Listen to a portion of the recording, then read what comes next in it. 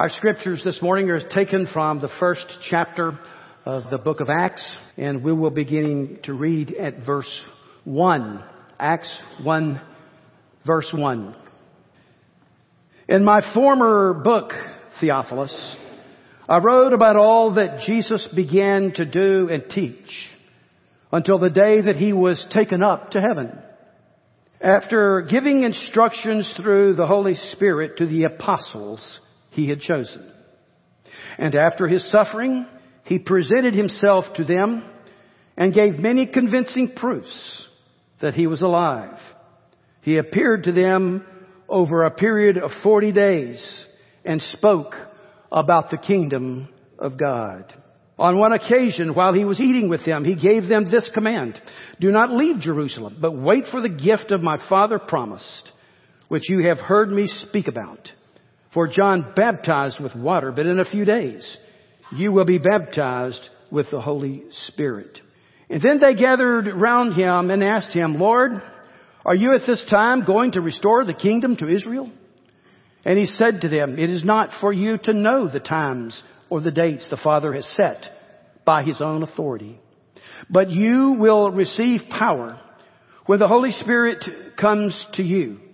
And you will be my witnesses in Jerusalem and in all Judea and Samaria and to the ends of the earth. And after he said this, he was taken up before their very eyes, and a cloud hid him from their sight.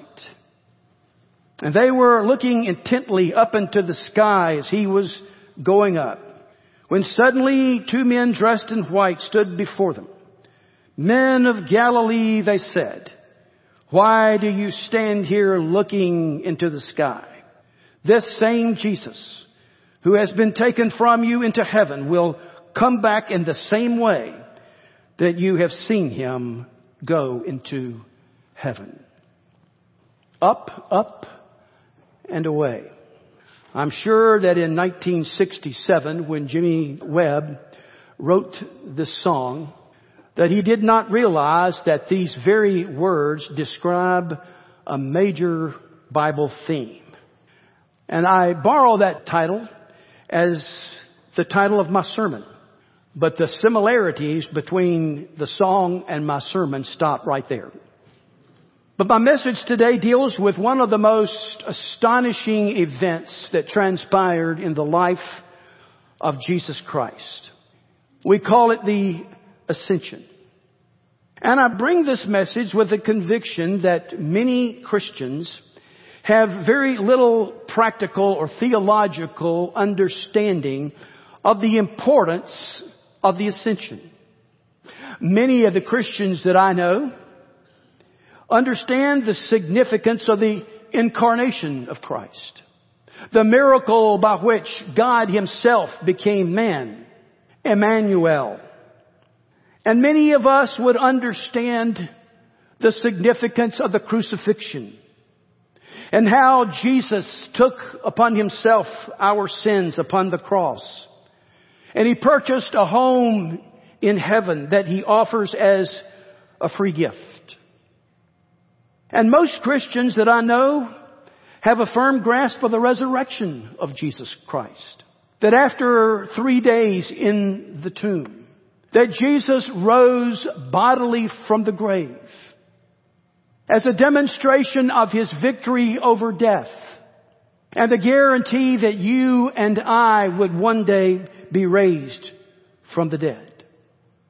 But if I ask this morning, how many of us could articulate an understanding of the significance of the Ascension? Could we? Well, it's a remarkable story that deserves our attention.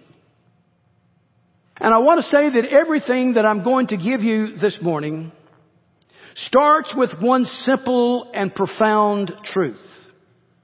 That Jesus actually ascended bodily into heaven.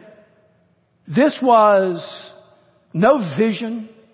It was not a dream. Jesus ascended into heaven.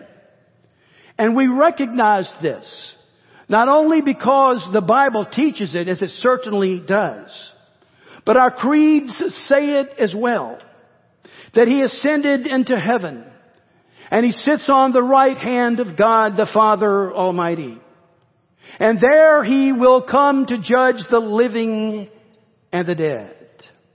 And the first thing that I want us to do is to just take a look at the story of the ascension itself as it is recorded in Acts chapter 1. And what I want us to see is that there is something spectacular that is going on here. It is an amazing drama. It took place 40 days after the resurrection.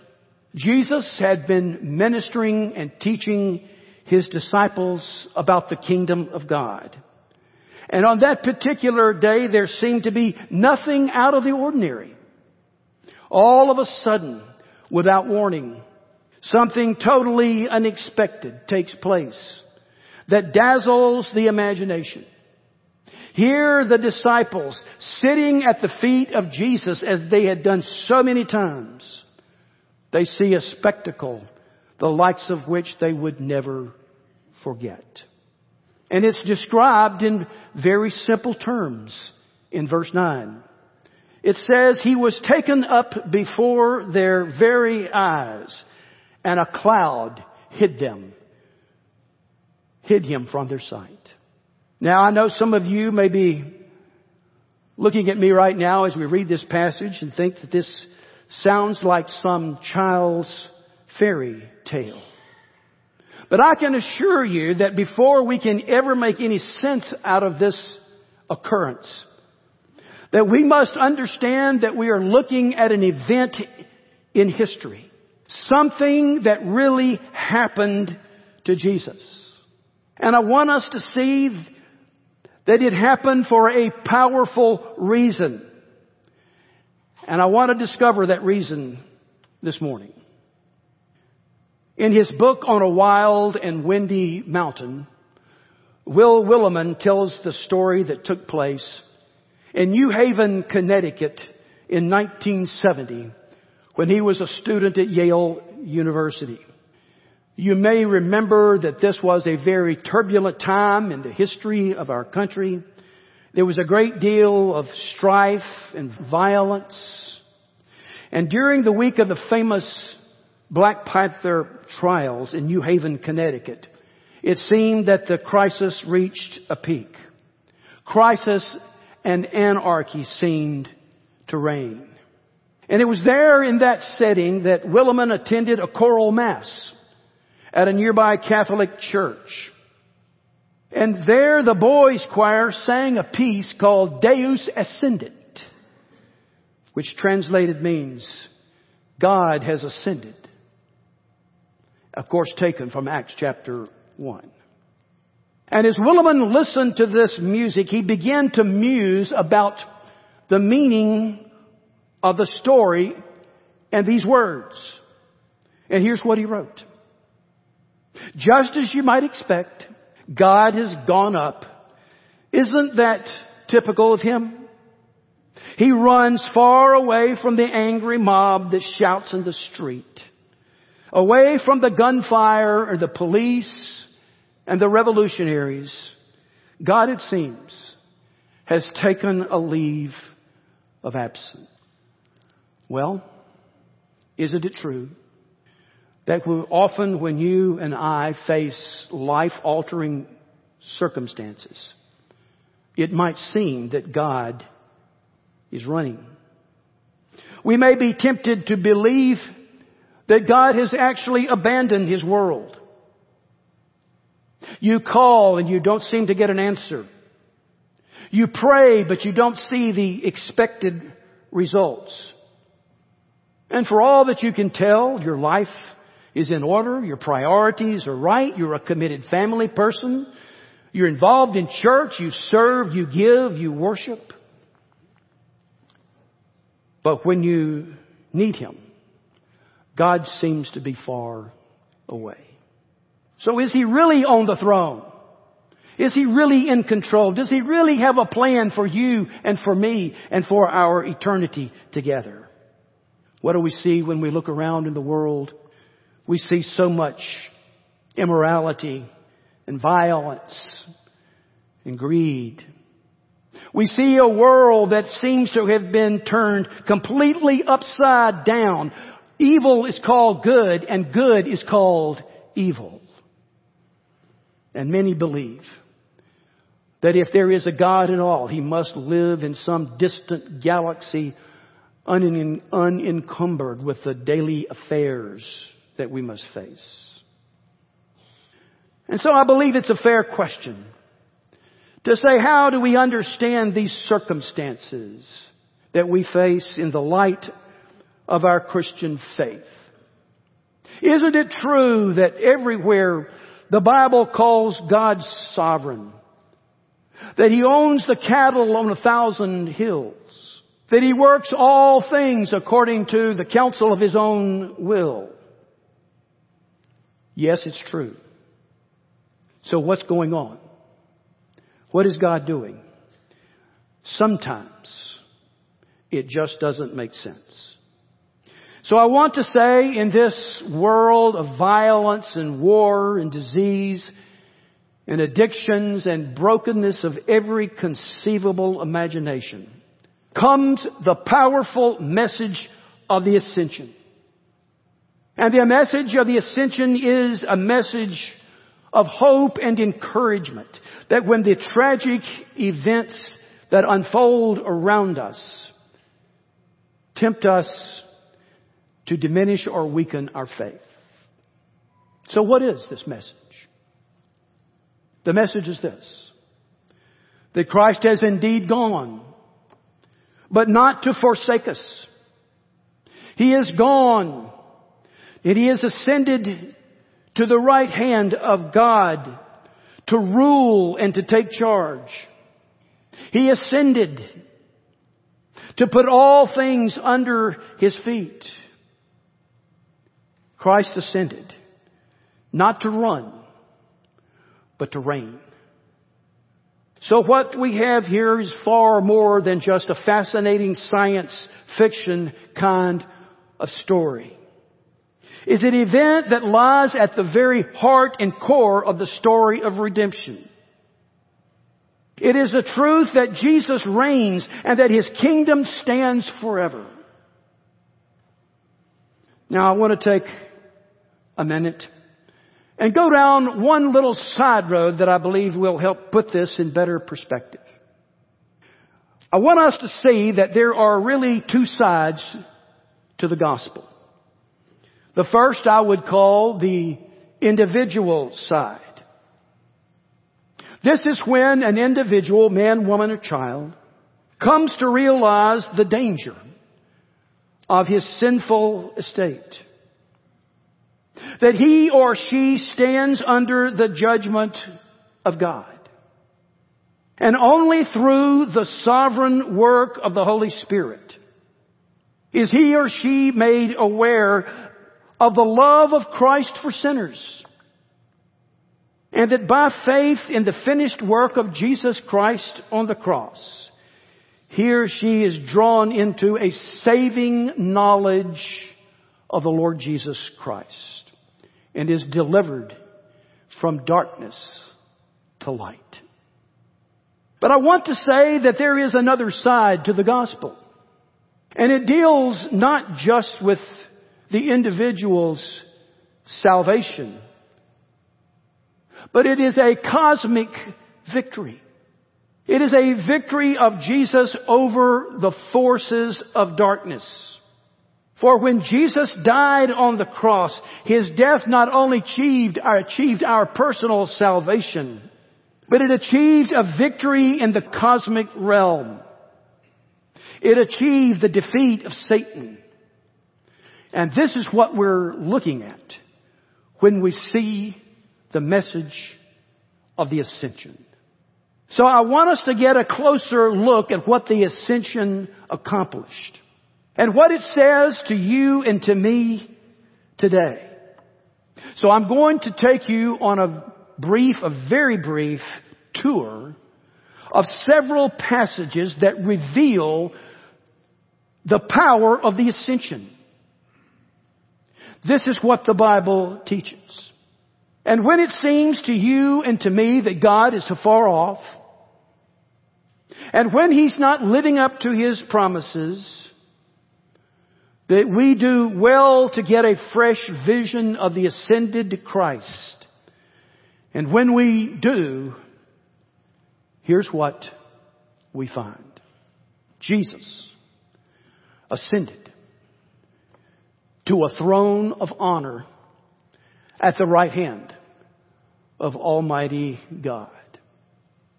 And I remember several years ago when I was doing a personal study on the kingdom of God, that I was shocked at the sheer number of passages of Scripture that talk about this position of honor that Jesus inherited at the right hand of God. Colossians chapter 3 verse 1, for example. Here's what Paul says. If then you have been raised with Christ, seek the things that are above, where Christ is seated at the right hand of God.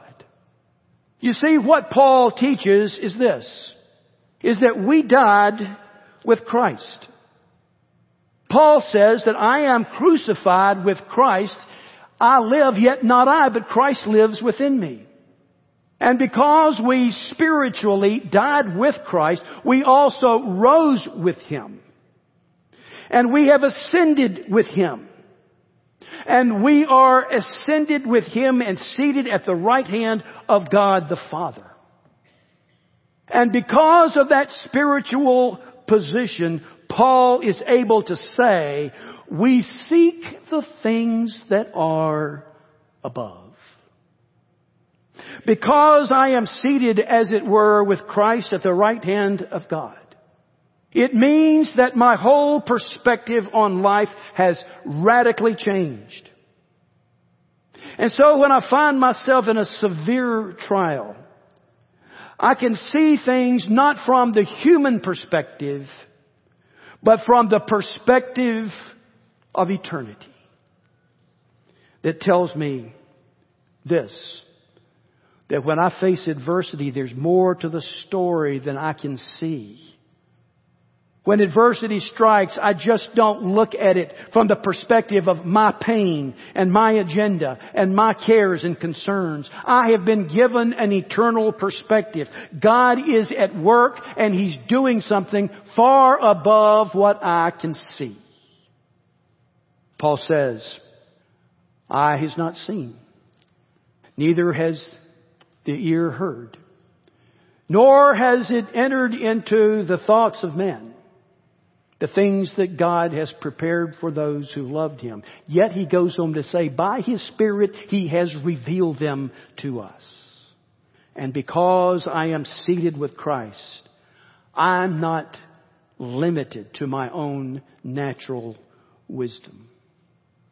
We see this principle very much in the stoning of Stephen, the first Christian martyr, in Acts chapter 7. In Acts chapter 7, Stephen is on trial before the Jewish Sanhedrin. He's being accused of blasphemy, which was punishable by death. And as he speaks to the Sanhedrin, he gives to them a comprehensive history of the redemption going all the way back to the call of Abraham, Isaac, Jacob, Joseph, Moses, and all the way down to the coming of Christ. And then he gets himself in trouble. He tells the court, many of whom I'm sure were guilty of the death of Christ. He says, you stiff-necked people with uncircumcised hearts, you are always resisting the Holy Spirit. And that did it. They didn't wait for a vote. They didn't wait for a verdict. They were so enraged, they lost control and began to pick up huge stones and pelted Stephen. And as he was being hit by those stones, Stephen saw something that changed everything. It says, he, being full of the Holy Spirit, gazed into heaven and saw the glory of God. And in the midst of this pain, he said, behold, I see the heavens open, and the Son of Man standing at the right hand of God. It was the vision of the ascended Christ that gave Stephen the perspective of eternity. And it became his focus. And it gave him the ability to see beyond the hatred of his persecutors and the pain of those stones that were being hurled at him.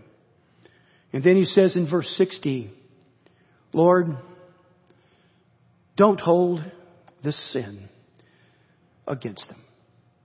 In other words, forgive them, for they don't know what they're doing. Does that remind you of someone? Hebrews. Hebrews is a book that is dedicated to the inexpressible majesty of the ascended Christ. It is in Hebrews 1 that we are told that Jesus is superior to Moses, that he is superior to all the Old Testament prophets and priests. That he is even superior to all the host of angels, because it is Jesus and Jesus alone who sits at the right hand of God the Father. Hebrews chapter 1 verse 3 says, he is the radiance of the glory of God and the exact imprint of his nature. And he upholds the universe by the word of his power. Having made purification for sins, he sat down at the right hand of the Majesty on high. And Hebrews 10:12 says, when Jesus had offered once for all a single sacrifice for sins, he sat down at the right hand of God. This one who was despised and rejected of men, this one who was a man of sorrows and acquainted with grief, now occupies a place and a position where there is joy evermore. This Jesus, who was derided and scoffed by a reprobate mob, has come home to sit at the right hand of God. And I love Philippians 2, where Paul says, being found in human form, he humbled himself by becoming obedient to the point of death, even the death of the cross. And listen, therefore, God has highly exalted him and bestowed upon him a name that is above every name. So at the name of Jesus, every knee should bow in heaven and on earth and under the earth. And every tongue will confess that he's King of kings and Lord of lords, to the glory of God the Father. Can you possibly imagine the effect that the ascension had on the disciples? Can you imagine their feelings of awe and adoration that filled their souls as the angels appeared to them and said, men of Galilee, why do you stand here looking into heaven? This same Jesus that you saw going will come back just as he's left. Can you imagine the impact of the ascension on heaven itself? When the gates of heaven flung open to welcome the conquering King, it's prophesied in Psalm 24. Lift up your heads, O ye gates, and be ye lifted up, O you ancient doors, that the King of glory may come in. who is the King of glory, the Lord strong and mighty, the Lord mighty in battle. So lift up your heads, O gates, and lift them up, you ancient doors, and the King of glory may come in. Who is this King of glory? The Lord of hosts. He is the King of glory. And can you imagine the impact on the angels who surround the throne is described in the book of Revelation in a number of places. For there it says in chapter 4 that the 24 elders fall down before Him who is seated on the throne, and they worship Him who lives forever and ever. And they cast their crowns before the throne, saying, Worthy are you, our Lord and God, to receive glory and honor and power, for you created all things, and by your will they exist and were created.